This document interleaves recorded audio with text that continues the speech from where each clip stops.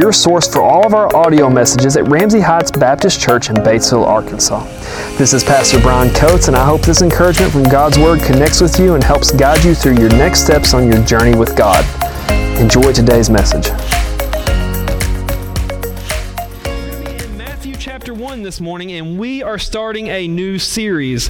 I've got a question for y'all, and this is a taboo subject in old Baptist churches, so we're going to have to be honest with ourselves. When you guys were younger, some of you that wasn't very long ago, and for some of us, you may not remember what younger was.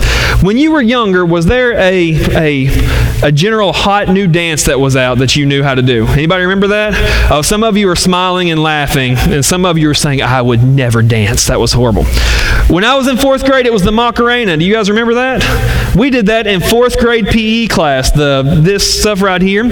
Some of you, if you go back far enough, I'm sure I've seen the videos of all the different dance moves that come through the decades that people did. Some of you, I'm sure, could do those. I never could dance. If you've heard me sing, my dancing is worse, and that gives you how bad of an ideal it is. But when we were in school, there was something called the cha-cha slide. That was really easy. It's to the left, to the left, to the left, and that was the whole dance move. Now, what I found is that every generation of youth kind of comes up with their new dance move of some type. And now that we have social media and the internet, these kids are coming up with a new one every year. Most of you know I've spent nearly the past decade of mine around junior high kids, teenagers, and they're a very weird creation. They're always coming up with something new. And these kids have a new social media platform called TikTok. Now, I'm not saying to get on that. I think it's something to be cautious of like everything else. But one of the main things on this new social media platform that kids do is somebody will come up with a dance move, and they'll video record themselves doing it for about 15 seconds, and then they put it out there, and all these kids will copy it, and they'll go through a long process of trying to learn these dance moves so they can record themselves making the exact same video and put it out there, and everybody can tell them how good they are at it. It's a little odd. I don't quite get it. But what I found is that as these kids have learned these little 15-second dance routines, they've started to get this weird tick when they walk down the hallway at school.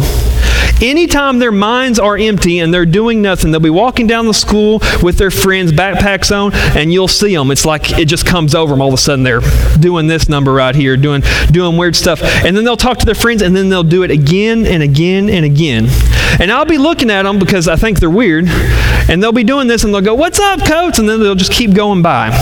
I've got this one girl in class that she does it so much, she does it in the middle of a test. She'll be taking a test or taking notes or something, and she's very quiet about it, but you'll watch her. She'll write down an answer, and then she'll start doing this number right here and read the next question, and then she'll do it again. And what I've realized about these kids is that it's not taking any effort or any focus to do this. They've done it so much, it's just become a habit and muscle memory, and it just happens to them. I don't think they even know they're doing it half the time.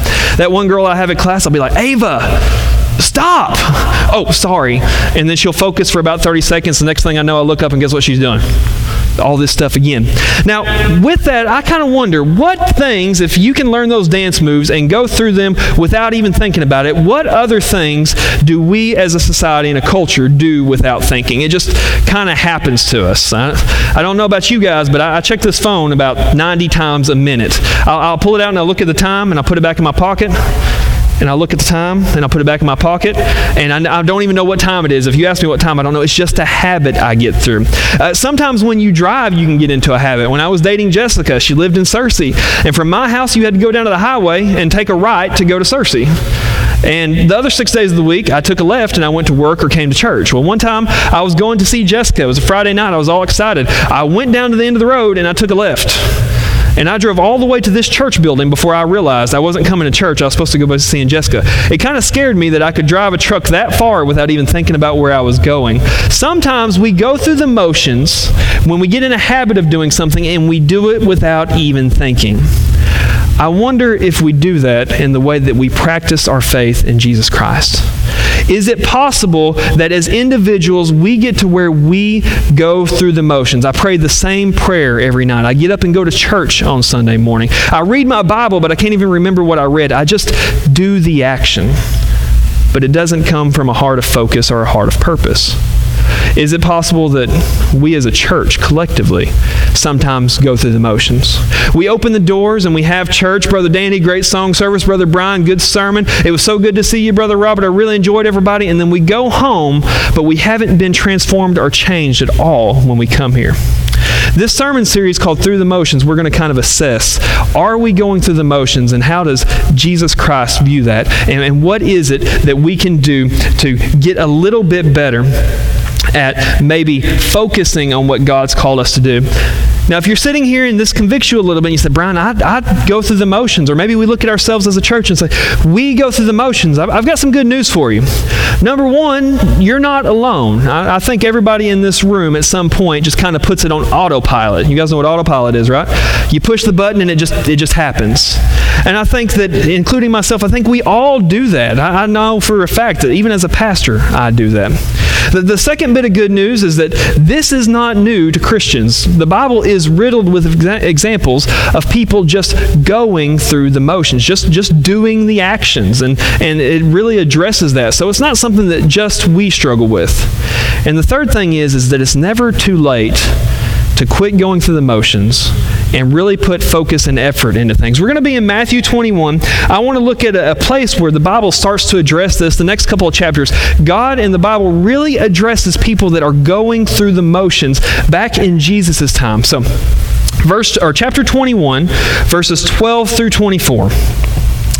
And Jesus went into the temple of God and cast all them that sold and bought in the temple, and overthrew the tables and the money changers and the seats of them that sold doves. And he said unto them, It is written, My house shall be called a house of prayer, but ye have made it a den of thieves. And the blind and the lame came to him in the temple, and he healed them. Keep your Bibles open. We're going to come back to that. So this is telling a story in the middle of what we call Jesus' earthly ministry. And all Jesus' earthly ministry is he is, for about 3 years before the crucifixion, he is walking around, he is gathering disciples to himself, he is teaching to anybody who will listen, and he is showing that he is God by performing miracles. So as he goes around doing this, he is starting to gather some attention, both positive and negative. Now, as he goes around, he's really undoing the expectations of what the Messiah was.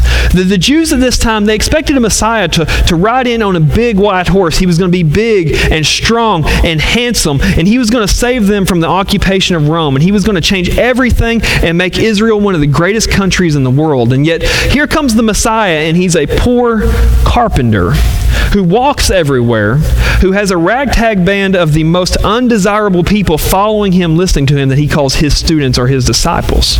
And he talks about different things. They expected a Messiah was going to come in and he was going to affirm the actions of the day, what we call the law. And here Jesus comes in and he's talking about what's your heart like, and what's your relationship with God like, and what's your relationship with those around you like. And so society as a whole kind of rejected him because he wasn't what they expected. And during this early ministry, he walks in the temple and he goes there to pray and to worship. He's going to do some teaching a lot of times when he goes in the temple, and he sees something that it just upsets him. In the temple, there's an area called the Gentile court. Only Jews were allowed actually in the temple. But the Gentile court was a place where God provided that if you were not a Jew and you wanted to seek the one true God, you could come here and you could pray, and this was your place that God had provided for you. But this place, because Gentiles were not loved and not respected, had been turned into a virtual marketplace. People had come there and they started to set up tables, and there were money changers there. I don't know, how many of you have traveled out of the country? Let me see your hand. A few of us, okay. When you go out of the country and you get off the plane or you get off the ship or you drive across the Mexican border, what you will see almost immediately is a bunch of places, and it almost looks like gas stations, and they have these money changer areas where you can come in and you can take your American money and you can change it to the currency of that particular country. Now, the reason they do that is not because they're so friendly and they just want to help you get along in their new country. They're actually shortchanging you a little bit so they can keep some of the profits for themselves. And here in the temple, as people traveled from all over at that time, the Middle East, the known world, to come to Jerusalem for different reasons, there were people in the temple who were money changers that would change your money around, that would help you get the currency that you needed. And then there were people who were selling animals for sacrifice in the temple. So Jesus walks into this place and he sees a place that has been set aside for people to come seek God, and he sees people making money and profit in selling and buying here. You guys know the story. What was Jesus' reaction? He was not happy. He goes in here and he sees this and he is so upset. He makes for himself a whip and he runs through the Gentile court, flipping over tables, chasing animals and people out of there. It's one of the few places in the Bible where we see this part of Jesus Christ being passionate. Listen, this is the same Jesus Christ who was nailed to a cross. People mocked him and spit on him. They cheered while he suffered. He couldn't breathe. And his answer was not anger. He looked to the heaven and he said, Father, they don't understand what they're doing.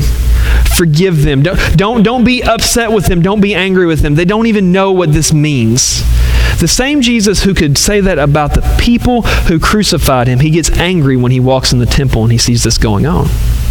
Why does this upset him so much more than everything else? He's a very passionate person. I think he healed with a passion. I think he loved with a passion. And I think that he was upset with a passion at this moment. So we need to look at who did he kick out of the temple. He didn't clear the whole temple out, just those in this court. And it tells us that two groups of people were cast out of here. The first group of people were those who sold. And that makes sense to me, right? The people that are coming in and then they're trying to make a profit. They're coming to a religious place. They're coming to God's, we would call it God's house.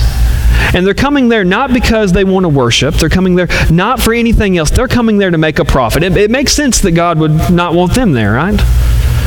But he also cast out those who sold. It's those who bought.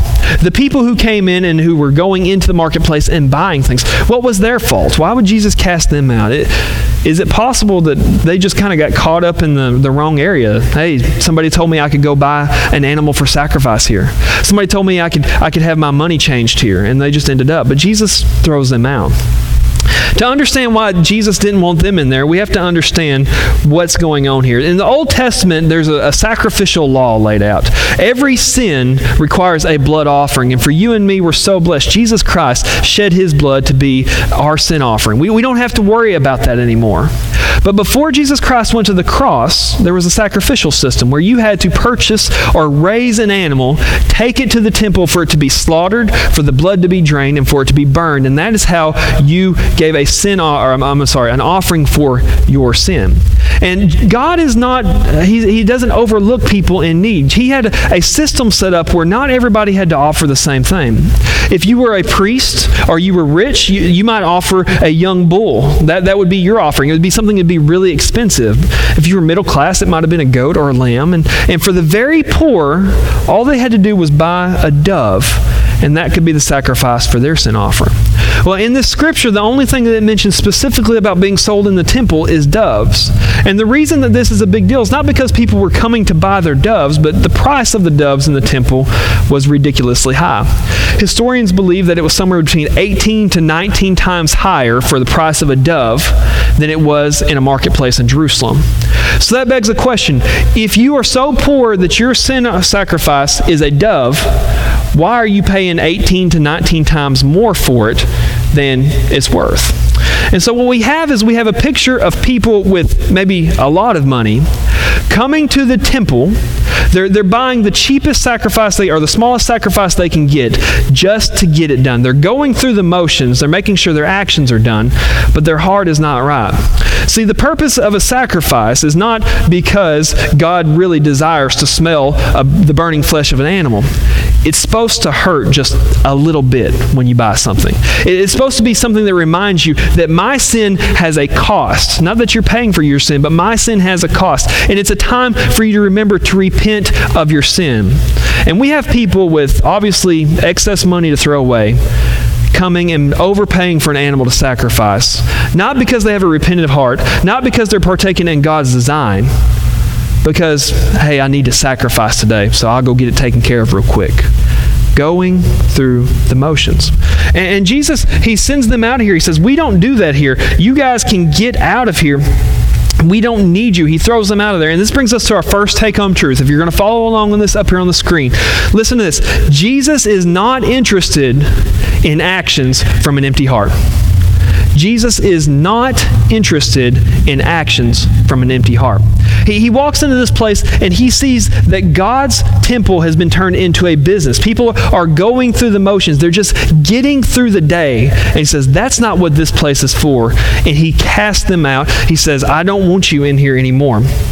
The Bible doesn't tell us if they come back or not, but Jesus made it very clear. The message is, you're not welcome here.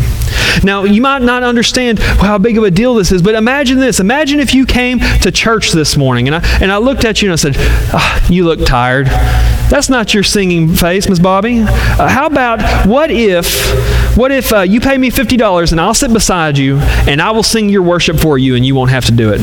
You don't have to worship. Your worship will still get given to God, but you don't have to do it. You can pay me to do it. And then after that's over, my singing is not worth that kind of money, so you kind of regret that. After that's over, I look over at you and I say, you know what? You don't really look like you're wanting to listen this morning. Your mind is elsewhere. How about you pay me another $50? And I'll do that stupid little outline Brian came up with, and you don't have to do it. You still were at church. Somebody listened to the sermon for you, but you don't actually have to do it. Now, everybody in this room understands that is not God's design for coming to church. That defeats the purpose. Why would you even come if you're not going to worship God, if you're not going to come here to learn and be transformed and change? But that's what's going on here at the temple. People are coming in and they're doing their best to just kind of do the actions and say, I have done my religious duty. Now, you and I, we would never pay somebody to worship for us. We would never pay somebody to take notes for us during a sermon. Or would we? What things in our lives do we just go through the motions with that we do, but we don't do with a purpose and with a heart of trying to learn and transform? When we read our Bibles, we don't understand what was there and we don't transform for it. When we come to church and we say, hey, it was so good to see you, Brother Danny, I enjoyed the worship, Brother Brian, good sermon, but we'll leave and we'll come back next week and nothing has changed. How often do you and I go through the motions when we come to church, just for the sake of being here? I just really believe that the Scripture and what we're going to learn in this, it just spells out for us. Jesus is not interested in us doing that. If we come to church and we have no purpose, no passion, no heart for it, I'm not 100% sure that we even need to be here. And I'm not saying you're not welcome, but why would you waste your time coming here for no purpose, just for the actions, just to go through the motions? When Jesus drives these people out, he explains to them what he's doing. It tells us what he said. Jesus said, this is a house of prayer. This is a place where people come to seek God. This is a place of worship. And he said, you have turned it into a den of thieves. Jesus explains that he's upset because something in a place and a time that is made for his worship is being used for the wrong purposes. And so that tells us something, that when we come to church and we go through the motions, we just do the actions without a heart. We do the actions without a purpose. We might think that's a victimless crime. Brian, what does it matter? It doesn't bother anybody else if I don't listen. It doesn't bother anybody else if I didn't come to worship. It doesn't bother anybody else if I just did this just because it's my habit. But look at this. Jesus tells them, the reason I'm upset with you is you are getting in the way of people who want to worship. And so that brings us to our second take-home truth up here on the screen if you're keeping up with it. It's Jesus will not let our empty-hearted actions get in the way of true worship. Jesus will not let our empty-hearted actions get in the way of true worship. See, if we really dig into this, Jesus was probably upset they were making a profit, but that wasn't the biggest thing he was upset. He was upset they were going through the motions, but that's not the biggest reason. He was upset that people were doing it in such a way that it was keeping other people from getting to God. It was keeping other people from worshiping, and Jesus would not allow it. And it was true 2,000 years ago in the temple, and it's true today at Ramsey Heights. And this series is going to call us to look in the mirror and ask ourselves, do I have empty-hearted actions that are keeping people away from true worship? Is there something I am doing, going through the motions, doing it because it's the Christian thing to do, saying the right words, dressing the right way, doing or not doing this or that it's just getting in the way of people actually coming to know God? Remember, this is in the Gentile court. This is a place made for people who weren't allowed in the temple to come. So we have to ask ourselves this. If Jesus Christ walked in here, into this building today, and he had his whip, and he was coming in here to turn over the tables, which ones of us would be welcome to stay? And which ones of us would he drive out? Which one of us would he say, you have empty-hearted actions, and you're getting in the way of people truly learning and worshiping about God? He won't let us do it.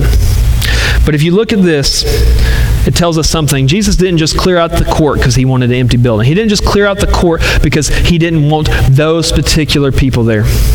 He cleared out the court because he wanted to welcome somebody else in. Those who were going through the motions were not welcome, but those who were the outcasts of society, the blind, the lame, the poor, the beggars, those of the Jews said, you're not welcome here. Jesus throws out the people doing the actions to invite them into the church or into the temple. And so Jesus stands there, he heals, he teaches, the Bible tells us, the undesirables of the society. Because who he wants in his building and who he wants in Ramsey Heights is people who are here to truly seek God. People who are here to truly do what God has called us to. People who are here to truly be transformed by God's Holy Spirit and by the Word of God.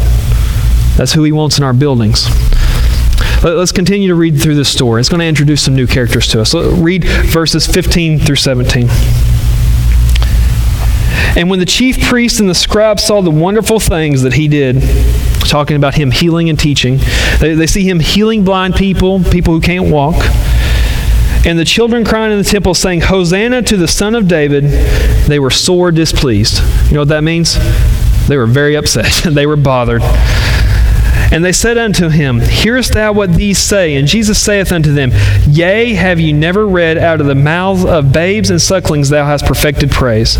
And he left them and went out of the city into Bethany, and he lodged there. So Jesus is in the temple. He's doing amazing things. People with lifelong illnesses are coming to him. He's teaching about the kingdom of heaven.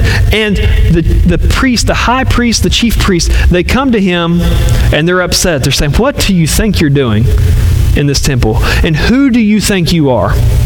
Now, let's introduce these characters that we're going to be talking about over the next several weeks. It gives us two of them today, and I'm going to add a couple more. Number one, it talks about the chief priests. And this is a group of people that were high up on the religious order. The chief priests would have been part of what is called the council or the Sanhedrin. And in Jerusalem, the Sanhedrin was made up of 70 high-ranking chief priests. And they were like the Supreme Court of Israel. They had the final say on religious issues. They had the final say on biblical and doctrinal issues. They had the final say on Old Testament law and what the punishment was for somebody who broke the law. So these guys are the Jewish Supreme Court for all intents and purposes.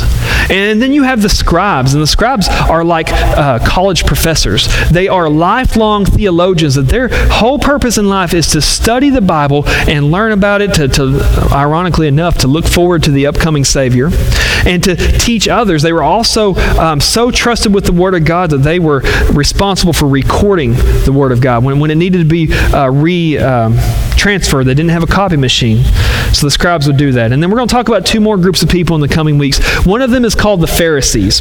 The Pharisees were almost like a denomination within the Jews. They were sticklers for doing everything right. One of the things Jesus gets onto them for is that they were so interested in making sure they didn't eat anything unclean, they would strain their wine to make sure that there was no gnat in it, because a gnat was an unclean animal, and they couldn't even accidentally drink one. They dressed the right way. They had all of the answers. They were well respected because they lived the closest life, I think, either before or since, the closest life to perfect that was possible when it comes to actions. And then we'll talk about the Sadducees. These are the people that worked for political influence. They were religious elites, that they influenced the businesses around them. So what you have here is a bunch of people, and if you've heard of the chief priests and the scribes and the Pharisees and the Sadducees, and you've heard about them in church, you're probably thinking, aha, I found the bad guys in the story. These are the bad guys. These are the people that will eventually be responsible for crucifying Jesus Christ. But to understand what the Bible tells us, we got to understand at this time, these were the religious elite. This was the Billy Graham, the Chuck Swindoll, the Charles Spurgeon, the Adrian Rogers, and the John MacArthur of the time. These were the religious elites that had all of the answers. They did everything right. They knew everything. They were the biblical authority. They were well-respected men of God at this time. If they're so respected men of God, why does the Bible continually put them in stark contrast between them and the Messiah they claim to be excited for coming? Why did they fight with Jesus all of the time? Why would they be responsible for leading to his crucifixion? And why were they bothered at the miracles he was performing? Why did they reject Jesus Christ? Well, Jesus came in a package they didn't understand. They had an expectation of what they were looking for, and Jesus didn't fit it. When I was in college, many of my college stops that took about 7 years, the first college I went to was Arkansas Tech University. And me and my friends had got really involved in what is called campus life. At college, they realized we have a bunch of 18 to 22-year-old dummies, and if we don't do something to entertain them, they're going to find a lot of things to entertain themselves. So we had pool tournaments, and they would show movies. We had all kinds of things going on a college campus. And my first spring in college, they had a giant scavenger hunt. Now, when I say a giant scavenger hunt, I don't mean they got 20 people in here and they said, hey, go find a picture of this hanging on the wall, go find a walnut off a tree. They put out a poem, a part of a poem each day for a week. And this poem was supposed to lead you to almost like a X marks the spot treasure thing. And there was supposed to be a little piece of paper that says you win, and there was a rather large monetary prize attached to it. Now, we're poor college freshmen. We have nothing to do. Guess what we're doing? We're going on the scavenger hunt, the week-long scavenger hunt where they give us a new clue every single day. And we were so excited about it. But the problem was we were competing with hundreds, if not thousands, of other students at the school. Well, me and my buddy, we followed this. They sent out an email every morning with the new instructions, the new next part of the poem. You had to figure it out. It was very cryptic. And when we got the last bit of it, we traced it down and we thought we had him. We went out and we followed it. We walked around campus as it gave us instructions, and we figured out the poem led us to an obscure parking lot, like overflow parking, in the back of the college. And we thought, if we're right, if we understand this right, we had figured out there's a parking spot, and the clue or the prize is in the parking spot. And man, we were so excited. When we got to that parking lot, there was one car. Guess what parking spot it was in? The one that we thought that the clues were leading us to. Man, we ran over there. We went over the car. We checked the doors. It was locked. We looked in the gas tank. We're looking everywhere for this little envelope that says, congratulations, you won. And we were going to get some money. I don't know how long we stayed there. I even crawled under the car and started looking around. And all I found under the car was a bunch of pebbles and a little chapstick tube down there. We finally gave up and we thought, man, this has to be wrong. And so we went back to the dorm and we went over the clues again and again and again. It kept bringing us back to that parking spot, and we said, man, we've missed something. The next day we got an email that says the contest has been won, and it explained what all the clues went. And we went down clue by clue, and we had this one right, and we had this one right, until the clues told us that in the back of the college there's an obscure parking lot, and in that parking lot there's a parking space. And that parking space is the answer. We had it right the whole time. And then it told us the little piece of paper that says you won is rolled up and put in an old chapstick tube laying under the car. I was within arm's reach of finding the answer, but because I was not expecting it to look like that, I missed it. And here we have the chief priests who are looking for the Messiah. They're within arm's reach of him, but they said, I don't think it's supposed to look like that, and so he can't be the Messiah. And so they rejected him, and the Bible puts him in stark contrast to them. They're looking for a Messiah that was going to come in and he was going to affirm their actions. He was going to tell them how holy you are. Look at how good you are at following the rules. Look at how much you have done for this temple. Look at how holy you are with the way that you dress and the way that you speak and the days that you spend here. They were expecting a Messiah that was going to come and say congratulations. But they got a Messiah that came in and said, your actions mean nothing to me. I want to look into your heart. That's the Messiah that you and I serve, is a Savior that comes and says, I'm not so worried about your actions. I'm worried about the heart that they come out of. And when we come to this church, we have to be concerned about the heart that we're going through. because they were not expecting this Messiah, because they rejected a message of heart-based actions instead of just going through the motions. They missed the work of the Messiah. Can you imagine? One day we'll get to see it. Getting to stand in a room with Jesus and watching someone who has been blind all of their life walk up to him and have their eyes healed. Somebody who can't walk being carried to him and watching them stand up and take their bed with them and walk out praising God. Can you imagine being in that moment? What would you give to be with Jesus when he did that? And here the chief priests were, and they missed it. They were within reach. They missed it because they rejected heart for actions. That tells us our third take-home truth. Only going through the motions will cause you to miss the work of Jesus.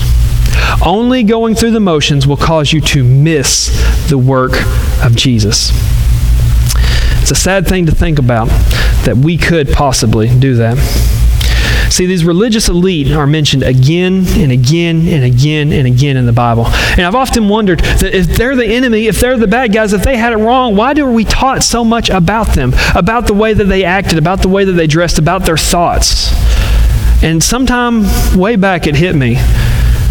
The reason that these people are put in the Bible is because God looked at us and he knew that we would have the exact same ability to go through the motions, to focus on actions, and do it from an empty heart. And so he put an example in the Bible of what you and I look like when we don't follow him with a purpose and with a passion. See, we can be guilty of being very biblically knowledgeable. We know the answers. We can be guilty of acting holy. We can be guilty of doing all the things that we're told makes us a good Christian and still have our heart wrong. And so we can be just like the chief priest.